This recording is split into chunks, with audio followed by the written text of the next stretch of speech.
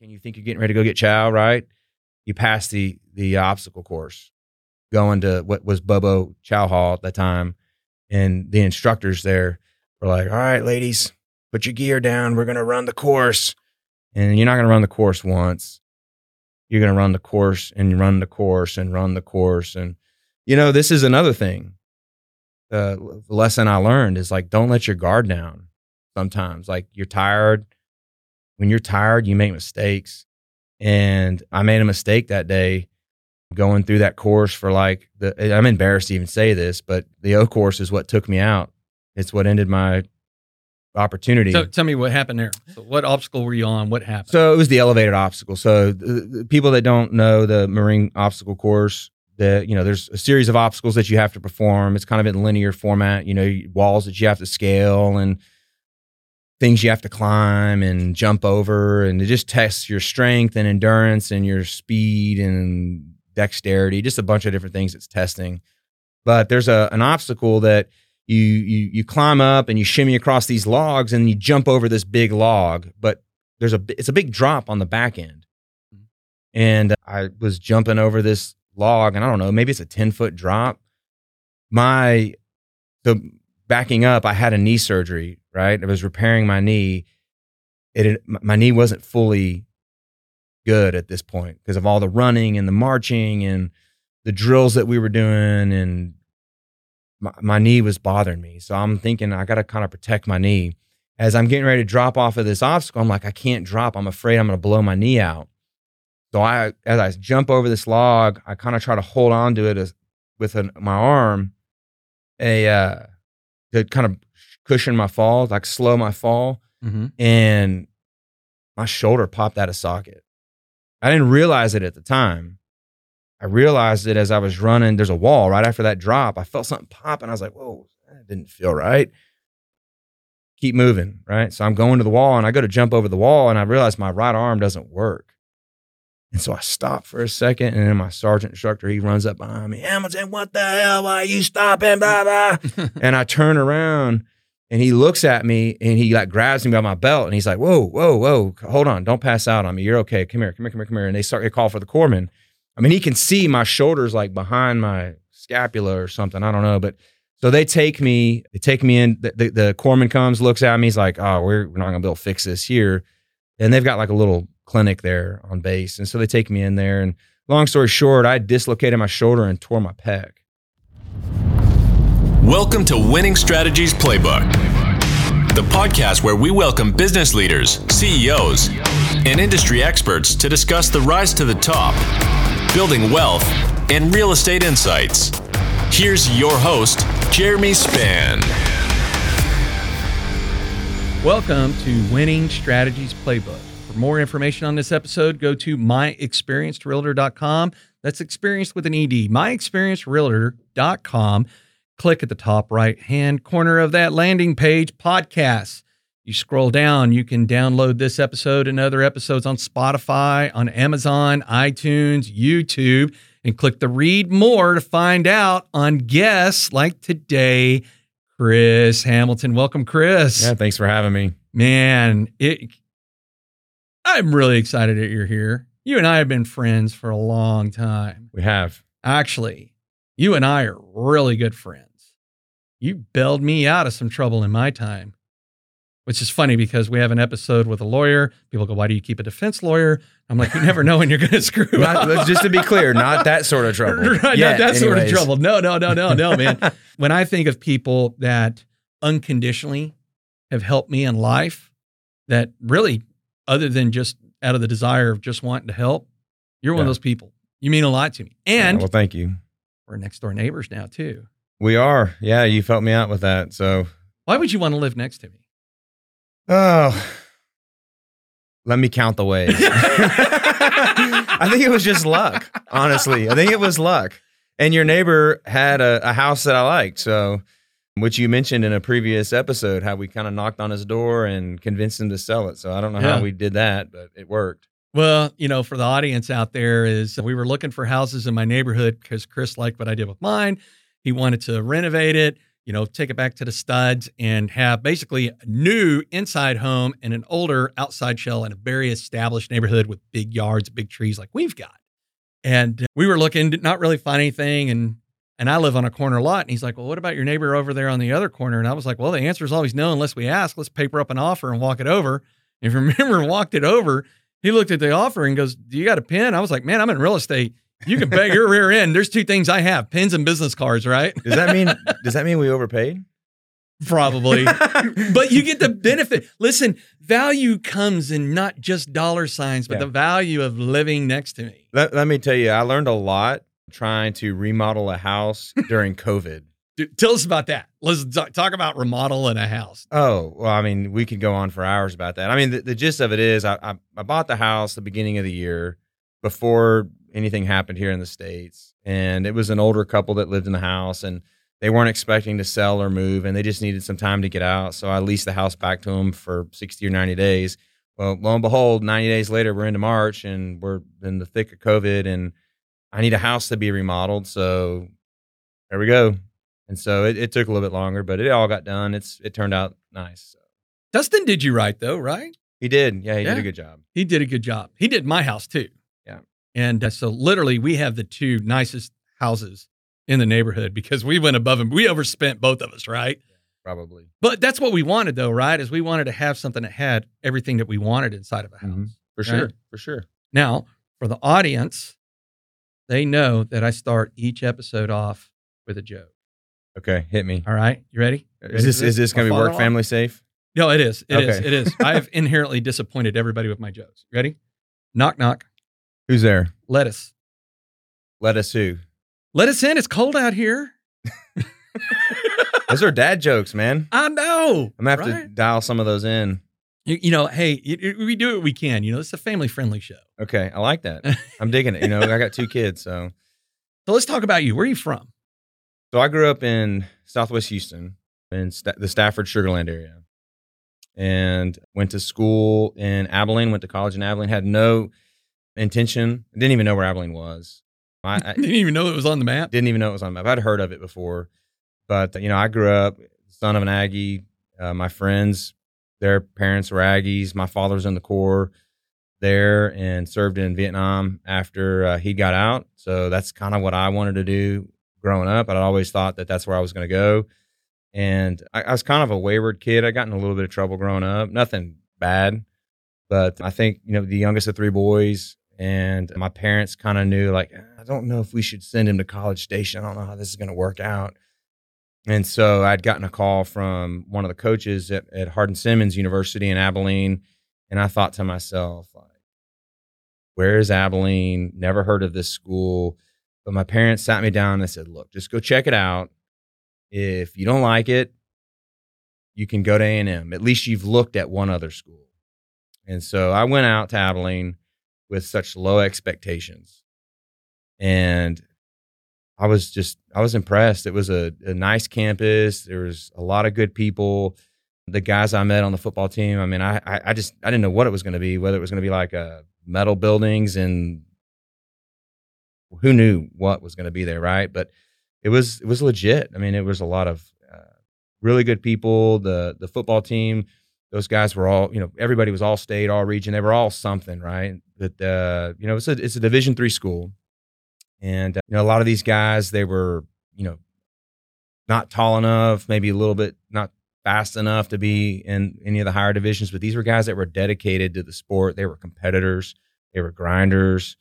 And, there was just something contagious about that, and kind of what drew me in. And I think it was good for me because I needed something to be able to apply myself to. And I think that's really something that helped me excel in college. So, and I got to travel the country. I've got lifelong friends from that. And, I wouldn't do it over, or I would do it over again. So would you say that what you got out of playing football there has some way, somehow translated into the business world today for you? Unbelievably so. Yeah, give me some examples of that. Well, I can tell you what, the competitive drive.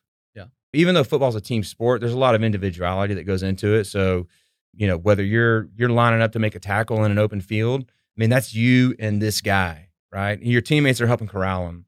or if you're blocking somebody, I mean, you have to be able to excel. Every individual person has to be able to excel in their spot for the team to be successful as a whole. And then just the dedication to the craft, right? So you have to watch the film, you have to put out into practice, you have to be able to train. The things that you do when you're not actually playing or training dictate whether or not you're going to be successful. How well you treat your body? Do you rest? What do you do in your off time? Being able to structure your days so that you can be successful, because even though you're not playing in a quote unquote big time football program, there's still a lot of time that goes into that, from what I just mentioned, film and practice and training and whatnot. You have to be successful overall in college as an athlete. You have to know how to structure your times, knowing what's important at that moment to be able to get it done, but to plan out.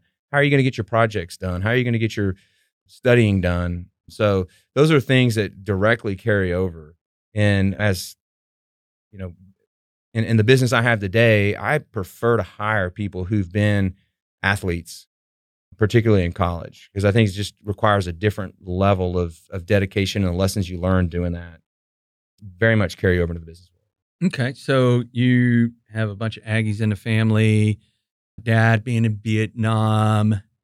Was the military still something on your mind? No, didn't really, not, growing up. I think my parents, because my mom was an officer during Vietnam as well. That's actually how my parents met, was in the Army. And I think just the things that my mom, that they saw, they didn't want that for their kids.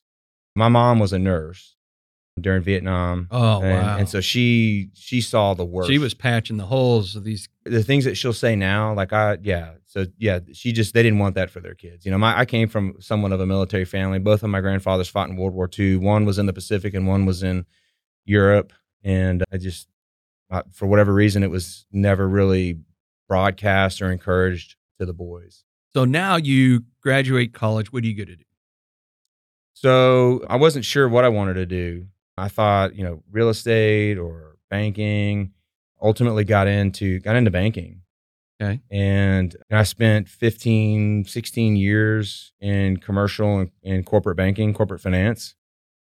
And, working with anything between mid-size and moderately sized corporations, anywhere from companies that had $50 million in revenue all the way up to $1 billion in revenue. And kind of as I got to the twilight of my banking career, I was working with companies that were in multiple countries, working on groups that did mergers and acquisitions. Got to see a lot of really cool stuff. What was the biggest deal you ever financed? Actually, I was part of a syndicate that was doing a bunch of roll-up acquisitions around the country. And that was exciting to see. How much was that? How much, what, money? Yeah. $400 million. Goodness. So, yeah. That's a lot of money.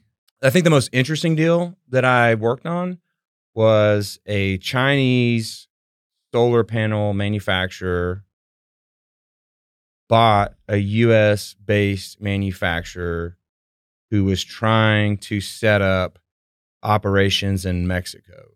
They were trying to buy a company in Mexico to distribute down into South America.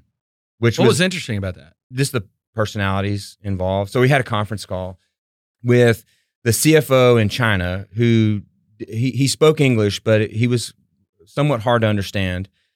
And we had investment bankers in Mexico City on this same call. We had a Texan who was the U.S. president, and he was very much a Texan with a bunch of y'alls, and he had that kind of act. So we had a Chinese CFO, some investment bankers in Mexico City, and a Texan. And then to kind of like throw a little extra into the mix was, on our side, the investment banker that we worked with was a Spaniard. He spoke Castilian Spanish. And so he was kind of our liaison with these Mexican investment bankers. But you know this, and I'm sure most people know this, that not all Spanish is the same. It's like if you go to the UK, right, the English they speak is a little bit different. Heck, if you go to Boston, English is a little bit different. Yeah. So, but this is very different Spanish that they speak. And so we've got a Chinese, a Spaniard, Mexican investment bankers, and then two Texans on the phone. And it was just kind of an awkward call. It was funny at times, but ultimately everything ended up working out. So Getting a deal. See, I thought when you said the most interesting deal you ever financed, it's going to be old. you want to go there? Let's just jump in. Well, actually, before getting to there, let's do a little bit of background Okay. history so that way the audience understands some of the drivers behind this, right? Okay. So eventually, the military does come forward of mind. for Yeah. you. Tell us about that. Well, or do you want to start like how we know each other? No. So before you and I got to know each other, the military does become a thought bubble for you. It does, yeah. So about 2008. Yeah, I guess let me back up. So I graduated in 2001. I graduated December of 2001. So like right after September 11th. Yeah. Right. And a number of my friends actually, when we graduate, they join the military because they're like, oh, we're going to take the fight to these guys. And I'm like, do you not realize this is an 21-year-old's perspective, right? At the time of the world, right? Because you know everything at 21. Oh, yeah. And you kind of look back and you think, this is going to be like the first Gulf War. You guys aren't even going to be out of training, and this is going to be done. They're going to go drop bombs on these people, and there's over before it started. It's over before it started, right? Yeah. You guys are okay, great, go do that. And I didn't really know anything about life or war or whatever was going to happen, right? So, but that's what I believed, and I started working and went to grad school. Right, and I was kind of trying to make a living for myself and grow my career. I go to grad school probably 2005, 2006. It's kind of like right when the surge is happening. Yeah. And but at that point, I'm not really thinking about it. It's on the news, but this is just not really bubbling up in my mind. But it changed in 2008, and I'll never forget this. So somebody that I knew was killed in Iraq, and I went to his funeral. And I remember sitting there and I just thought to myself, like, something resonated with me. I don't know, man. This is like a switch just flipped in my mind. And I remember going to lunch after that funeral with about 10 or 11 guys. And I just remember sitting there at lunch, and these guys were kind of going around the table and we're talking about remembering him, what his situation, right? He was just like me. He was married. His wife was 9 months pregnant with his son. And I just thought there was a connection, right, in my mind. And I thought to myself, as they're going around the table, people were saying things that just kind of pissed me off. It was like, I can't believe anybody would want to fight in this war. I can't believe look how messed up this is. And that's what they were saying? That's what they were saying. And it kind of, people started resonating with them. And it kind of came back to me. And in my mind, I was like, what the hell? I was like, how could anybody not? Yeah. Like, look at what this guy just sacrificed, right? And it dawned on me. I just remember hearing a statistic that, the vast majority of people aren't going to serve, in the United States, like less than 10%? Like 6.8% right. living population has ever taken the oath. But I think the active duty and reserves is something like 1 or 1.2% of the population. So I'm sitting here thinking about that, and I'm like, you know what? Maybe this is what I should do. Like, this is my calling. How old are you at this point? I'm older. I'm probably 28. Yeah. 28 at that point. And you're married at the time too. Yep, I was. No kids. I didn't have any kids at the time. And so I just remember like walking out of that at that moment, this is what I'm going to do. I'm going to quit my job. I'm going to join the Marines. So you're still in banking. Still in banking. You're making pretty good money? Yeah, I'm happy with my financial situation. My career's growing. I feel like I'm well on my way. But this event like just completely changed the way I saw the world. And I've never felt like called to do anything. Yeah. Right. It's kind of like set a goal and I'm going to go do this. But this is the first time in my life I felt compelled. Like, this is like, I have to go do this. This is like, I've never really felt a calling to go do something. And did the military need me? No, they don't need me. We've got people, right? But they don't need me. But I feel like it's my calling at this point. Like, I have to go do this. I had a coach in college. He used to say, and he's an amazing man. He always used to repeat himself. And I always thought maybe he's crazy. But looking back in hindsight, he's actually a genius because he knows that kids who are 18 to 21, 22 years old are hard-headed, right? They don't always listen. But if you repeat yourself 10,000 times, over the course of 4 years of football, they're going to remember. Mm-hmm. And he always used to have this thing. He's known for having a lot of different sayings, but one of the things he used to say is hold the rope. And so what he meant by that was if one of your teammates goes out, right, he's injured, the next guy stands up and goes in, you better hold your end of the rope because everybody's counting on you. So that just kind of like was playing in my mind. So I walk out and I don't know where to begin. I just know this is what I'm going to go do. And so, I haven't really talked to him in the last number of years, but my first call was to James Korth. Oh yeah. So James Marine. Yep. I know James, this is what I want to. 6'9" Marine. Yeah. I think his grandfather was Secretary of the Navy.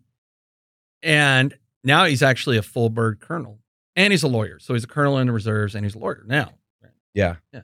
So I call up James and he questions me. He's like, what do you want to do this for? So I kind of explained to him like what my perspective. And he says, okay, hold on a second. Let me make a call. Let me figure out who you need to talk to. And so he calls me back and he says, hey, call this guy. He'll talk to you about it. And so he kind of made that introduction for me, kind of teed it up. And so long story short, I go in and speak to this Marine, an officer selection officer. And he basically tells me, get out. Why? Why does he say that? I'm old. Because the Marine Corps does have an age cutoff for officers. It's 28. Yeah. Yeah. It's 28. Yeah. Old. They don't need somebody like me.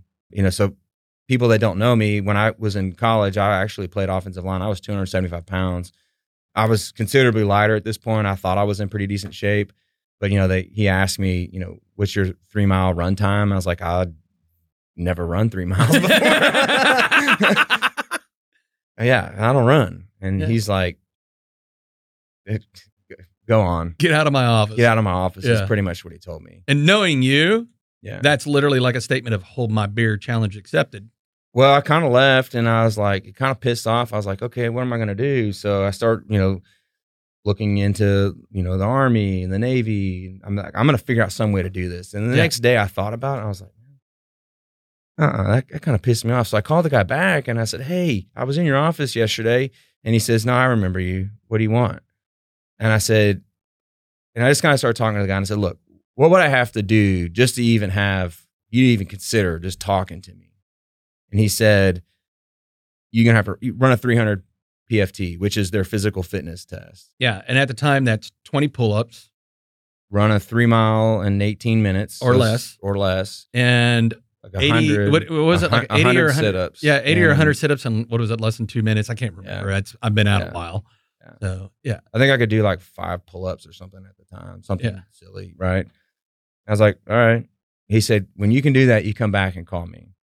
And so I start training. I'm like, I'm going to do this. And then I blow my knee out in a flag football game. Of course you do. Yeah. Yeah. So that was 2000. That was in 2008. That was October, like 2008. So I'm thinking, what am I going to do? Not going to work. I'm still working in banking. Everything's going fine. It's going great. I'm just like, I can't get this out of my mind. So I have my knee fixed and I immediately start training. I'm like, well, I can't run, but I can do sit-ups and pull-ups and push-ups and train. So I just continued to train. Once my knee got to where I could run, I started running and I got fast for a bigger guy. And I eventually got there, called him up, said, Captain Pletz, I'm ready to go. And he said, well, come on. You can, I'll test you. And we got out, we tested. I didn't do a 300, but I ran a 285. That's pretty good PFT still. Yeah. I eventually got there. Yeah. And so for what I didn't realize when I got involved in this, they didn't need me. Mm-hmm. There were like 45 candidates in the pool that were trying to get a spot to go to officer candidate school in Quantico, Virginia. And they were only going to take like 5 from North Texas. There was how many candidates? I think there was like 45. And they're only going to take 5. They're going to take 5 because it was real competitive at that point. Yeah. They didn't. So yeah.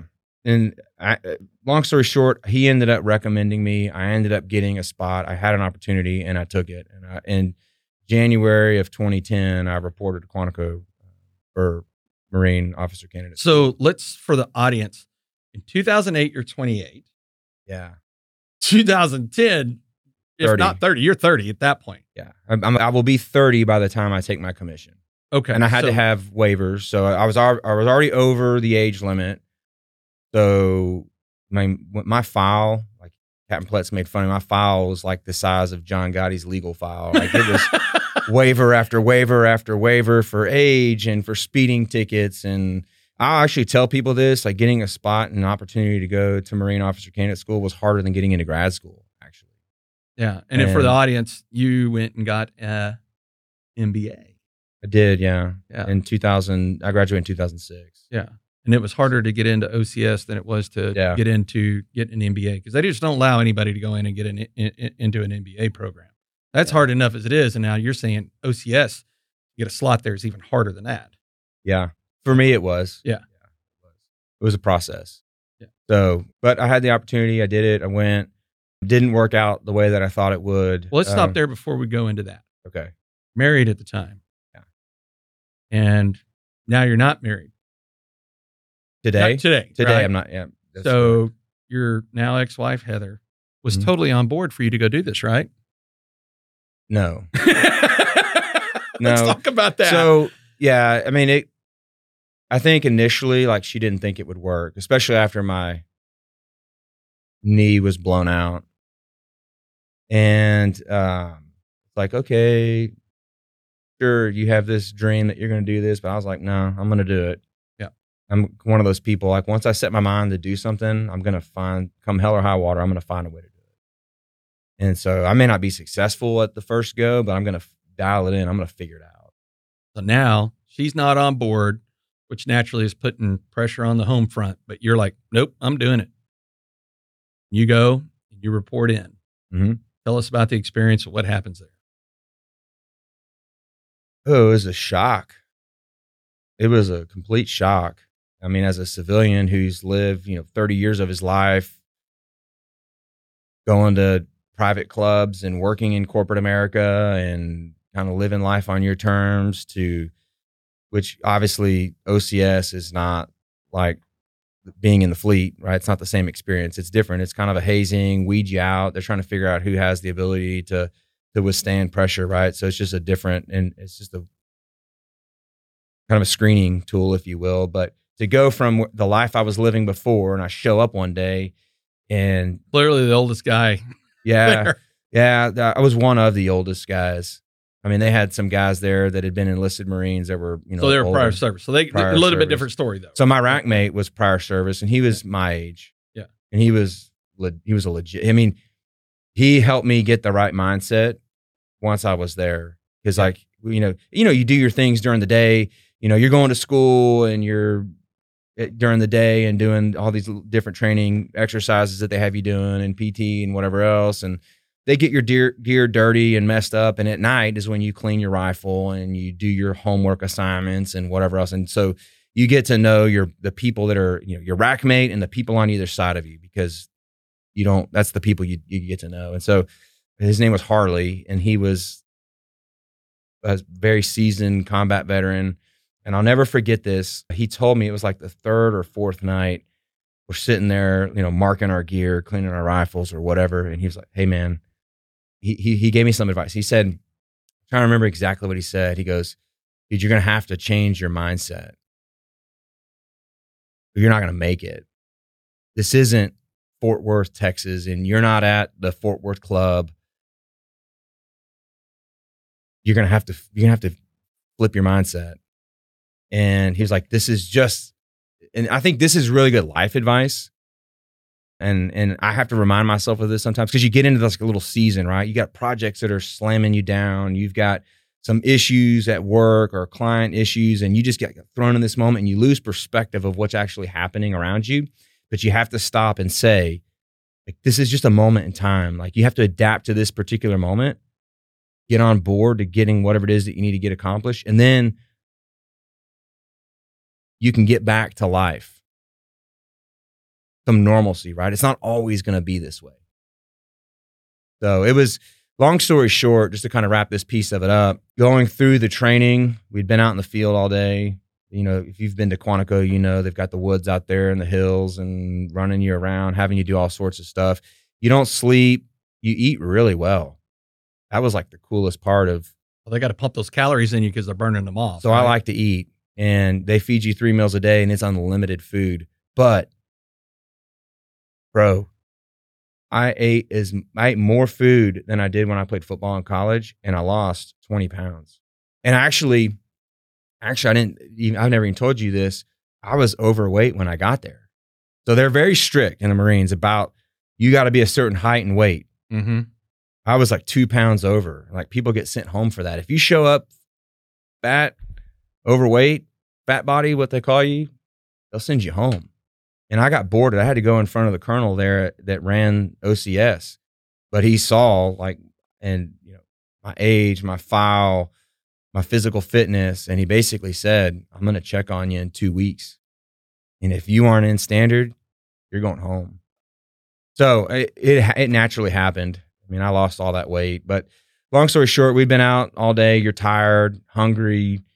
And as you know, one of the kind of a hazing deal, maybe you're kind of going back and you think you're getting ready to go get chow, right? You pass the obstacle course going to what was Bobo Chow Hall at the time. And the instructors there were like, all right, ladies, put your gear down. We're going to run the course. And you're not going to run the course once. You're going to run the course and run the course and run the course. And, you know, this is another thing. The lesson I learned is like, don't let your guard down sometimes. Like you're tired. When you're tired, you make mistakes. And I made a mistake that day going through that course for like I'm embarrassed to even say this, but the O course is what took me out. It's what ended my opportunity. So tell me what happened there. So what obstacle were you on? What happened? So it was the elevated obstacle. So the people that don't know the Marine obstacle course, there's a series of obstacles that you have to perform. It's kind of in linear format, you know, walls that you have to scale and things you have to climb and jump over. And it just tests your strength and endurance and your speed and dexterity, just a bunch of different things it's testing.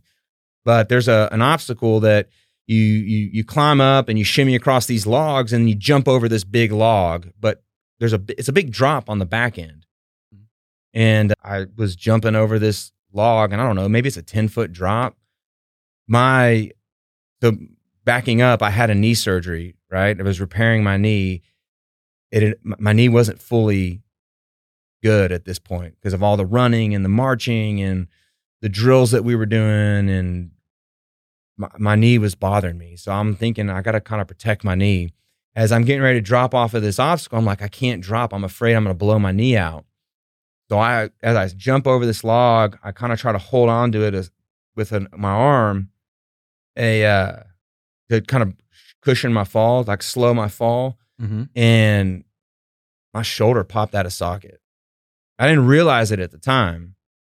I realized it as I was running. There's a wall right after that drop. I felt something pop and I was like, whoa, that didn't feel right. Keep moving, right? So I'm going to the wall and I go to jump over the wall and I realize my right arm doesn't work. And so I stop for a second and then my sergeant instructor, he runs up behind me. Hamilton, what the hell? Why are you stopping? Blah, blah. And I turn around and he looks at me and he like grabs me by my belt and he's like, whoa, hold on. Don't pass out on me. You're okay. Come here. And they call for the corpsman. I mean, he can see my shoulders like behind my scapula or something. I don't know. But so they take me in. The corpsman comes, looks at me. He's like, oh, we're not going to be able to fix this here. And they've got like a little clinic there on base. And so they take me in there. And long story short, I dislocated my shoulder and tore my pec. And so, I mean, obviously, like that's not a quick fix. So I was disenrolled. That ended the. So tell me about that conversation. Who comes up to you and says, game over? Oh, the flight surgeon does. Yeah. So I kind of knew it. I'm like, okay, that's a torn muscle. Probably not going to be able to do push-ups. Probably not going to be able to, if you're not physically qualified to do the job, they're not going to let you stay. I mean, that's the thing is like, they're looking for reasons to like weed people out. Yeah. And so he just came in and was like, sorry, dude, you're going to have to, they gave me a choice. They're like, hey, we can take you down over to Bethesda and we can do the surgery for you. Or, by the way, you're not going to be around when this is done.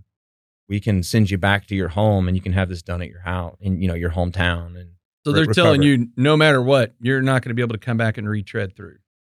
Yeah, they're like, hey, you can reapply. And apparently if you've been there and you have a good file while you're there, they'll give you preference to perhaps gives you a better shot to rise to the top to be able to get another opportunity. But I just knew at that point, I mean, if you've ever had a shoulder surgery or a muscle fix, I mean, and having 2 surgeries, like it was a year process to get fixed. And so, I mean, it was a pretty defeating experience, to say the least. Yeah. So you come back here. Yep. What do you do when you come back here? Play video games. No, seriously, what was interesting is like I had never heard of Call of Duty. Yeah.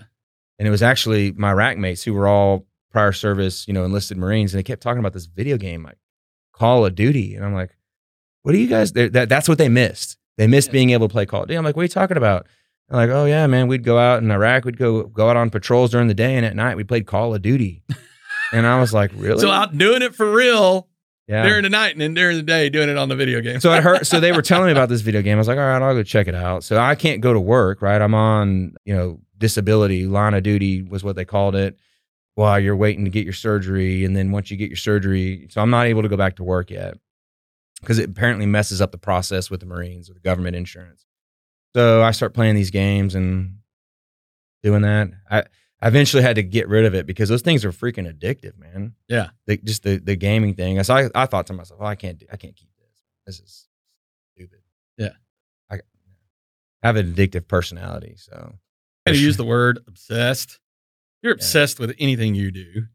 Yeah. When it gets in your mind, dude, you're zeroed in. Yeah. So now, so afterwards, do you go back to banking? I do, yeah. So fortunately, my employer, had a good rapport with them, a good work history, and they were like, welcome me back with open arms. Yeah, great, come back. And so that's what I did. Went back and got back into banking.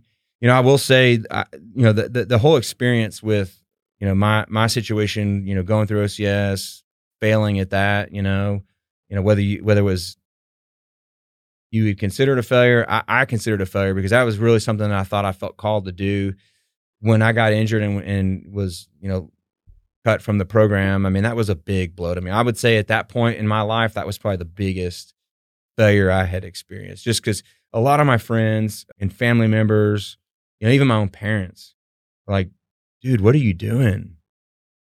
You don't need to be going into the Marines. But I just felt compelled. I felt like I had to do it. So coming back and, when I was on my journey back to Texas this whole time, I'm thinking to myself, like, what are people going to say? Like, how is this going to look to people? Which you really shouldn't care what people think, right? But it was like my reputation. And it was depressing, man. I hit a low point. That when I wasn't working and I was at home and I spent, a couple months at home, I mean, that was a very dark point in my life because it was a failure in my opinion. And I was embarrassed. But I realized, it actually was that one failure. I attribute a lot of the success I've had today to that failure. So let's talk about that having to like overcome being told no. Yeah. Being told under these conditions, blowing my knee out, having to dedicate to it, going, and then the whole thing just comes crumbling down and then bouncing back from that. I learned so much from that one experience. Like what? Give me an example. So finding a way, bouncing back from failure, learning from failure. So I learned a lot from that experience. So one, I learned I was willing to take a risk that I felt passionate about. And I think people know this, like you don't go into the military, you don't join the Marines to make money. I was making really good money, and that wasn't what fulfilled me. But having a purpose is what fulfilled me. And I felt like that was my purpose. And I know a lot of people that probably sounds stupid or cliche or what have you, but for me, that felt like purpose. And so I knew I was willing to take a risk that, others may not understand. And even though it didn't work out, I learned so much about that, perseverance, overcoming failure, getting out of your own head, which sets me up for moves that I make further down in my career, further along in my career, that I wouldn't have made. These moves I wouldn't have made had I not had that experience, because I called back on those same lessons. I actually wrote those lessons down in a journal. And those lessons that I learned from that experience, coming back from that, is what helped me get to where I am today. Does that include learning lessons like financing a restaurant deal? No. I generally don't share that lesson with a lot of people. So that's how you and I met. Yeah. Yeah. So the audience, I had no idea what I was doing. Never been in the restaurant industry. Didn't know anything from anything. Decided to open a pizza and craft beer place right across from UTA. What was then Old School Pizza and Suds, now Old School Pizza Tavern. And I had agreed to sign a lease to own document that had more holes in it than a spaghetti strainer, because I didn't know anything from anything. My business acumen was probably at a negative. That's giving you more credit. That's giving me more credit than what we should, right? Yeah. So then open it up, have no idea what I'm doing. And I could spend an entire episode just talking about the different hurdles getting through it. But part of the agreement was this. The landlord agreed to sell us the property for $345,000. As long as we put $50,000 down that went towards the principal, leaving a balance of $295. And then she would carry the note where the rent was $3,600 a month, of which 60% of that would go towards the principal. But at the 24-month mark, the balloon was up, and we either needed to have the cash to pay it off or find outside financing to buy out the loan. Yeah. So long story short, owner financed, structured in a way that she was going to ultimately take the property back from you guys, have collected free rent. Oh, yeah. And that she was going to release it to somebody else. Probably done it 5 times before we even got moved in there. It's a great deal for her. Oh, man. So yeah. So now I'm a year and a half into this thing. I've got 6 months left, and I have been laughed at by every banker in DFW. As a matter of fact, I would go in and I'd be like, hey, because I'm sitting there thinking, hey, I'm a vet, Marine Corps vet. There's got to be some vet programs that are going to help me out. And I'd walk into a bank and be like, hey, I've got a restaurant. It's been open about a year and a half. We're barely keeping the doors open. And I kind of need $250,000 to pay it off. And bankers would be like, oh my God, hey, Bob, come here. Listen to this one. Tell that one again. No way. Get out of here. Laugh me out. Right. So I'm at my wit's end. I don't know what else to do. So I'm talking to my wife, Laura, and we were dating at the time. We were not, or no, we were. No, you weren't married yet. We were. This is 2011. We're married. No, this is 2010 because I just got back from OCS. No, this is 2011. Okay, I'm trying to figure out the dates. No, I think we're married at the time. Maybe dating, maybe or whatever. I'm trying to remember. I've got almost 50-year-old brain now, so it's hard to remember things. No offense, Laura. Yeah. Oh, yeah. I mean, she totally lost. I totally won in getting that whole marriage situation. So anyhow, she says, well, let me ask one of my mortgage lenders if they know anybody. Julie Howe. Julie Howe says, hey, you should talk to Chris Hamilton. So I call Chris Hamilton. You get a phone call from me. Yeah. This is where we start taking your business acumen from negative to positive. Because Jeremy opens up the conversation with, I remember this conversation like it was yesterday. Hey, I've talked to like every bank in town and everybody's told me no. Don't ever, people listening to this, don't ever tell that to a banker, right? That's not how you start a conversation with somebody. And I'm like, okay, well, keep talking to me because a mutual friend has introduced us. So what are you trying to do? I have a restaurant, strike one. It's a non-franchise, independently owned restaurant, strike two.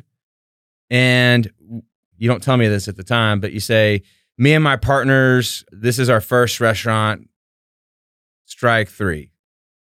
So independently, non-franchised restaurant run by people that don't know anything about restaurants. That's just a complete failure, right? Yeah. No. And I tried to hold back the laughing, I think. I don't think I laughed. I couldn't hear it, but I could feel it on the other end of the phone, right? Yeah. And so, but then you asked me this question. You said, well, hey, are there any programs for vets? I remember this part of the conversation. And I said, veteran of what? And you said, well, I was a Marine. And I just remember sitting in my chair like, no, and I don't think so. And then you said, well, come on out, have a beer. Let me show you the place. Maybe you can help me find financing somewhere else. But meanwhile, I know you're going to try to trick me into doing this deal. But which ultimately I did. You did, yeah. So, so I go out, I check it out. It's actually, pizza and beer. It was actually good pizza and craft beer. At the time, craft beer was just coming on, right? Yeah. We had 20 taps. We were like the game in town over there. Yeah, right across from the university. Walking distance from the dorms. I'm like, how you can't screw this up. And it was real estate secured. So I thought, well, what the heck? I just remember walking in, we've committed to doing the deal. I've committed us to doing the deal. And I remember taking that in to the president of the bank to get him to sign the deal. And he's like, I'm not signing that. You sign it. Oh, all right, here we go. And I remember him telling me, he's like, everybody's got to do their first bad deal. So it wasn't a huge deal. But I knew it was meaningful to you. And, I felt like, it made sense. Yeah. And it probably didn't make sense to anybody else, but it was successful. So successful that they've actually helped finance and your expansion and all that. So yeah. And coming up on a 10-year anniversary this June 2021. Yep. So, but what that does is that opens the door because I knew that, I was at the end, right? I was like almost like a scene out of Star Wars where Leia says, Obi-Wan Kenobi, you're our only hope, right? And I'm totally guilting you into this. Actually, if I remember correctly, as I find out you're a fighter and I'm a fighter. Down at the Fort Worth Club, there's a couple other fighters. So I go down there and pretty much allow you to just whoop my rear end until finally we show up. We sign the documents. You and I go out, drink a lot of beers. And the next day, you were like, whoa, where did these new fighting skills come from? I was like, well, I got the money now, so I don't have to take it on the chin. Yeah, I don't think you told me you were a Golden Gloves boxer. Right? So I literally took a beating to get the loan. But I knew you putting your name behind this and your reputation, that meant something to me because we didn't have a long history, right? We didn't have this blood bond or anything else, but I knew that was important to me. And so coming full circle is not only did that mean something to me, that literally saved the business. It allowed you and I to forge a friendship where you're what I call a tier 1 friend, right? People fall in one of 7 tiers in my world. You're a tier 1 friend. You're now my neighbor. You're also a part of what I call my Fave 5. The audience usually hears me talk about the 5 people that I keep in my circle that I rely on for perspective and advice, that I ultimately trust that they're going to tell me accuracy, not necessarily what I want to hear, even when I really don't want to hear something. And you and I have built this incredible friendship over all these years that you are one of my most trusted friends and advisors. Appreciate that. And because you put it on the line.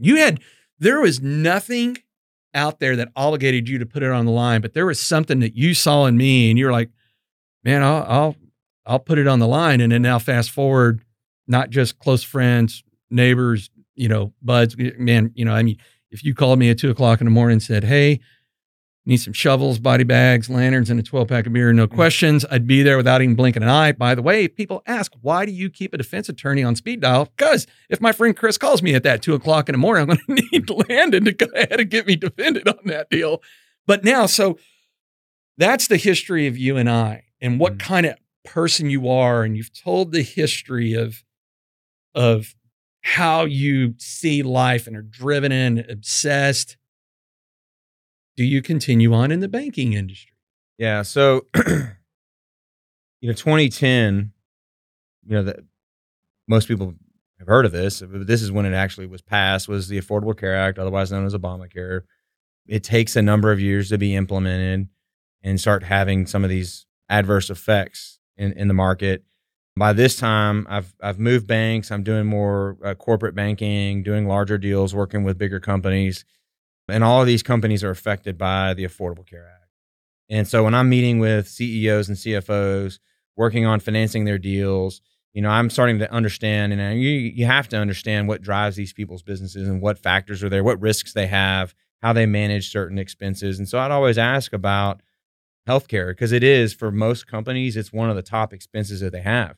And so asking them how they manage those costs, it was interesting to hear from CEOs and CFOs that they really didn't have a way to manage it. It was just whatever the brokers told them their costs were going to be. It seemed like it went up every single year, and they really didn't know how to control that cost. And I'm thinking to myself, wow, you guys are pretty sophisticated people. Y'all have, very sophisticated ways of hedging your costs for inputs, whether it be steel or oil or what lumber, whatever it is that these folks are dealing with. But this is an expense that you see rising potentially in a lot of years, double-digit rates, and you have no way to control it. It's literally sucking value out of your company. And so I became interested in trying to understand what was driving that. And in that process, I had friends that were involved in the brokerage business, and I would rely on them for advice and introduce them to my clients and try to help them out. And what I really learned in that process was that, and I think most people would agree with me, the healthcare system is broken. Health insurance system is broken. And what I thought, was that anybody that could come up with a solution for these companies could really, there was a real opportunity to, one, do good for not just the companies, but for the employees, and two, develop a really good business. There's a business opportunity.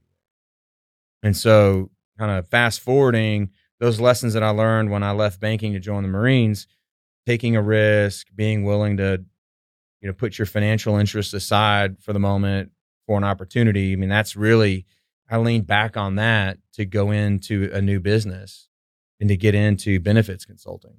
So you, not for the first time in your lifetime, say, I'm going to leave what's comfortable and go do something different. So now here's the second time, but you were able to rely on the experience you got from going to OCS to here, right? Yeah. So by this point in my banking career, I've been very blessed. I've been very fortunate. My career is I'm at the peak of my career. I've been one of the top bankers in the country for the last couple of years, making more money than I thought I would ever make.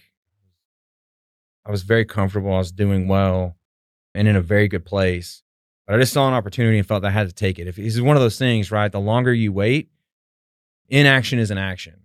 And so if I didn't act on it at this point, then I probably never would act on it. Like, this was the opportunity, and I decided that I was going to seize it. And that's what I did. And I went to go work with some friends of mine trying to learn healthcare, health insurance. And what I like to tell people now is that I'm still a banker. Corporate finance is still in my blood, and I'm helping companies finance healthcare really in their companies. And it's really taking that sort of approach. I mean, the reality is of what we do now is we're fixing healthcare in America, because what most people don't understand, and it's really how I ended up with the group that I'm in now. Well, before we jump to that one, you go to this company and you are wildly successful there.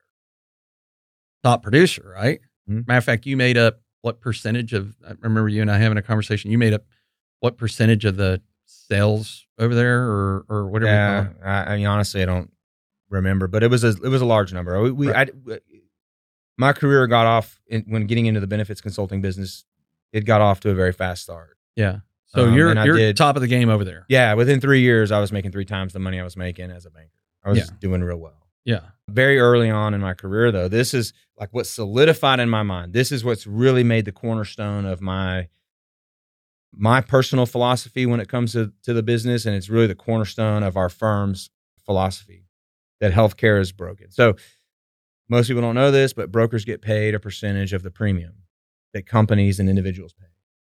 So the more you pay, the more I make. So what's my incentive as a broker? If you have a company, for you to pay more money, the more you pay. It's like this perverse incentive. Like, we have the opposite incentive. We're on the opposite side of the table. So, I took over a group, and they got a 15% increase in their premiums. And my friends were like, hey, no, this is a good thing. You're going to get a 15% raise because their premiums went up. So I'm thinking, all right, cool. I guess got a raise. Sweet. And, I get a call from one of the employees. Single mom. I'll never forget this phone call. Single mom, has 3 kids. Son needs to have a procedure. She's in tears on the phone.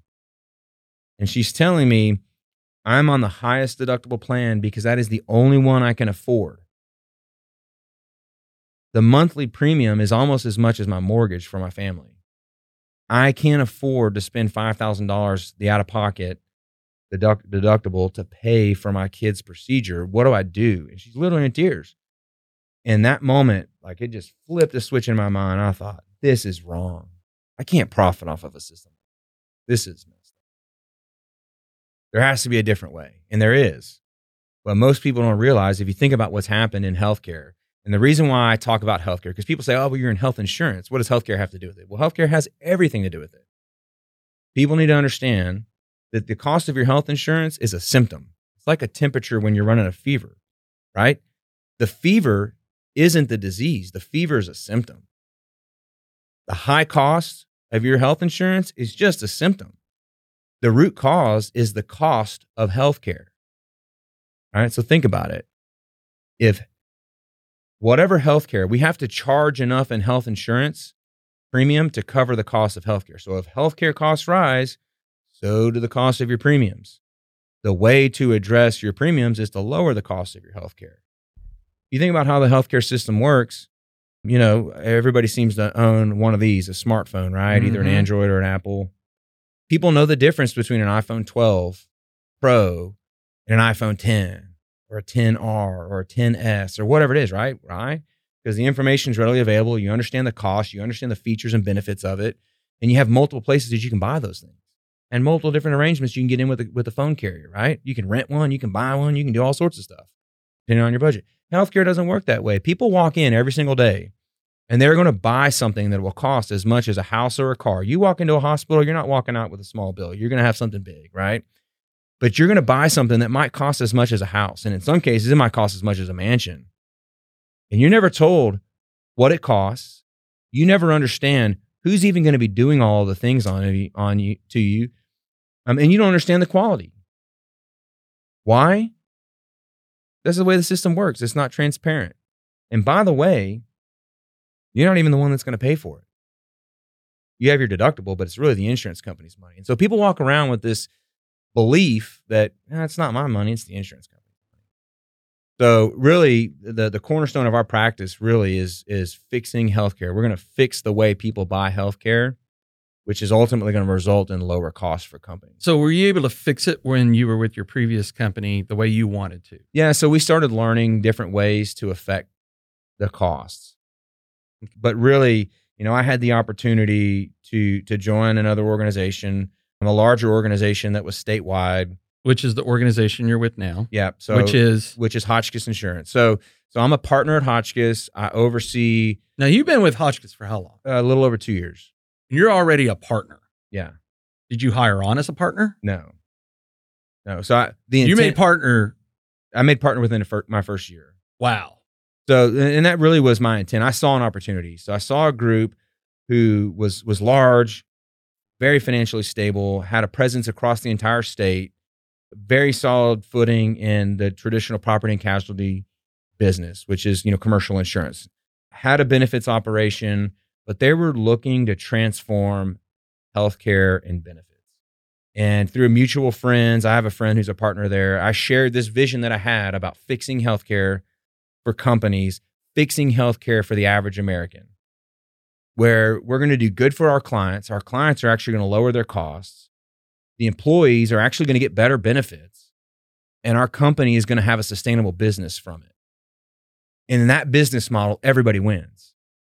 And that's not the tradition. That's not the standard in our industry, in the brokerage industry. Brokers make a lot of money behind the scenes in a non-transparent way. They make money in 7 ways they don't share with clients. They're on the opposite end of the spectrum. Okay. So here you are. Here I am. I joined the firm. They put resources behind what we're doing.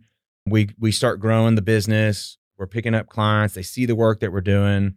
I make partner, and they've given us the opportunity to help craft and grow this business because they see maybe it's altruistic, but it's something that I'm passionate about, helping people. So who is a target customer for you? Like what size of company, what kind of company?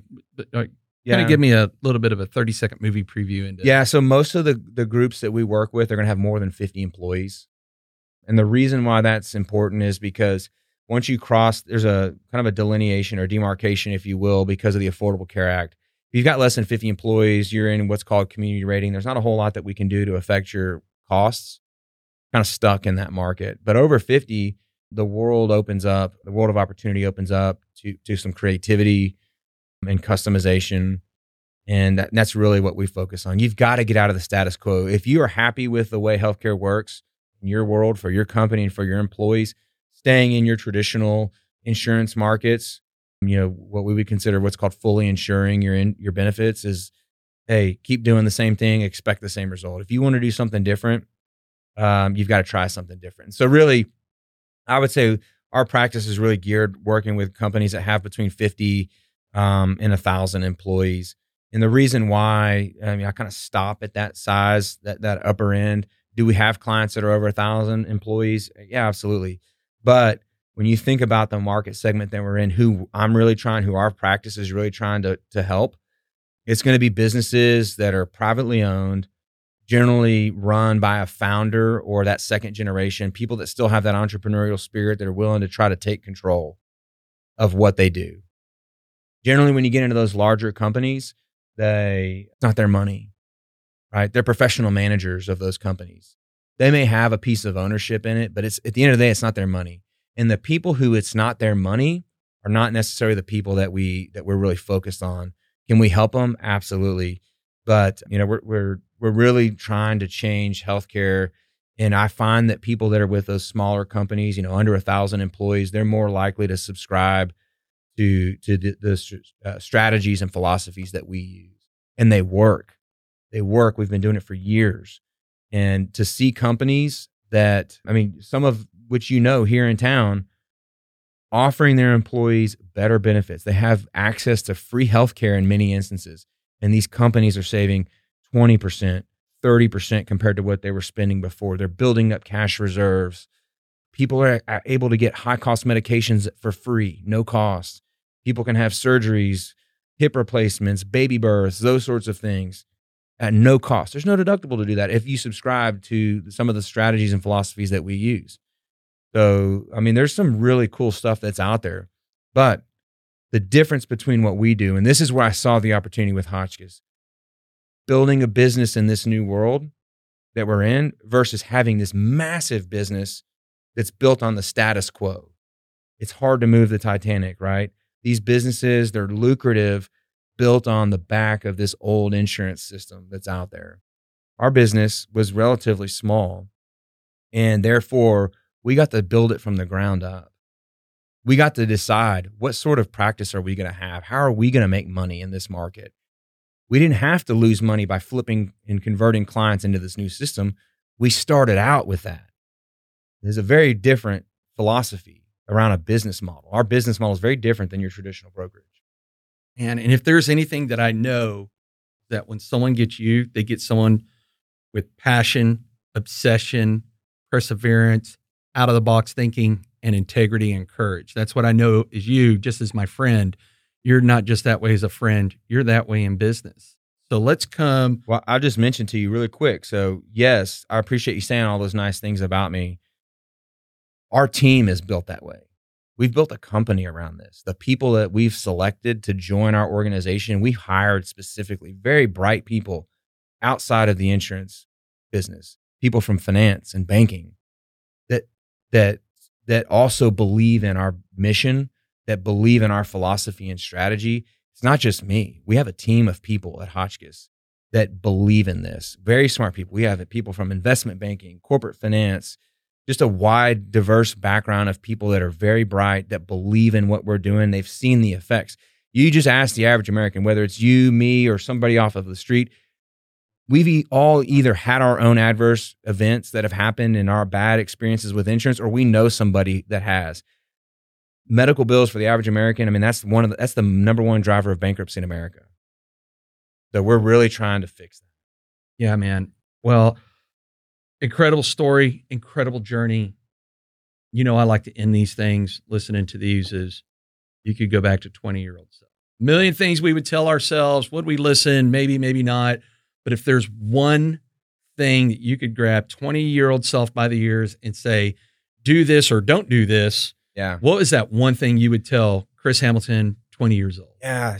That's a deep question. There's a lot of things I would tell the 20-year-old. All of us.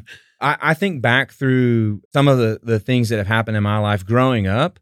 I feel like I was a successful kid growing up, pretty much to the age of 20, like everything I'd ever tried to do and put my mind to, I was successful. I had never really experienced failure in my life at that point. What I would tell myself, because granted, when I was 20 years old, this was before the whole Silicon Valley, fail fast, fail often, this whole failure of being cool thing, right? Failure wasn't cool when I was growing up. I would give that advice to myself, that you're going to fail. It's okay. Persevere through it. Because shortly after I got into business, my first experience in business was rough. And I had a failure at the start of my career that really kind of stuck with me for 4 or 5 years. It kind of jaded my opinion or my thoughts about how business worked. And, knowing what I know now, that's the advice I would give that 20-year-old. Perseverance, man. And and the interesting thing is, we're getting ready to come up on 30 episodes. No one's given the same answer. That's candor right there. That's digging in deep. There's a lot of things we want to tell ourselves. I know at some point one of these answers are going to overlap with the others, but man, I could make a series out of what would you tell 20-year-old self. Okay, so for the audience, you want to learn more about Chris Hamilton's business over there at Hotchkiss, how do they find? Is there a website, email? Where do they go? Where does the audience find you? Yeah, the best place to find me is going to be on LinkedIn. Okay. So just Chris Hamilton at Hotchkiss Insurance, or if you Google Hotchkiss Insurance, you're going to find our website. It's www.hiallc.com, or just search Chris Hamilton in LinkedIn. So I do post some. I openly share some of the strategies that we use with our clients, and hopefully it's helpful to some. We're really trying to transform what's happening in healthcare and health insurance. I do mentor and work with other brokerages around the country to try to help teach what we do to others. We're solving healthcare. We're fixing healthcare one company, one employee at a time. That's awesome. And if you don't know what the website was, or you can't remember, but you're listening to this episode, of course, you can always go to myexperiencedrealtor.com. That's experience with an ED at the end. myexperiencedrealtor.com. Click on podcast at the top right corner of that landing page. Scroll down to Chris Hamilton's episode. Click on the read more. We'll have the LinkedIn and the website and everything else where you can come in and learn more. Get a hold of him. This is a good man. He's not just a good friend. He's not just a trusted advisor, but man, he's got a lifetime of experiences showing that he's going to persevere. Thanks for coming in, Chris. Yeah, thanks for having me. Yeah, thanks, brother. Awesome. What'd you think? It was great. Yeah.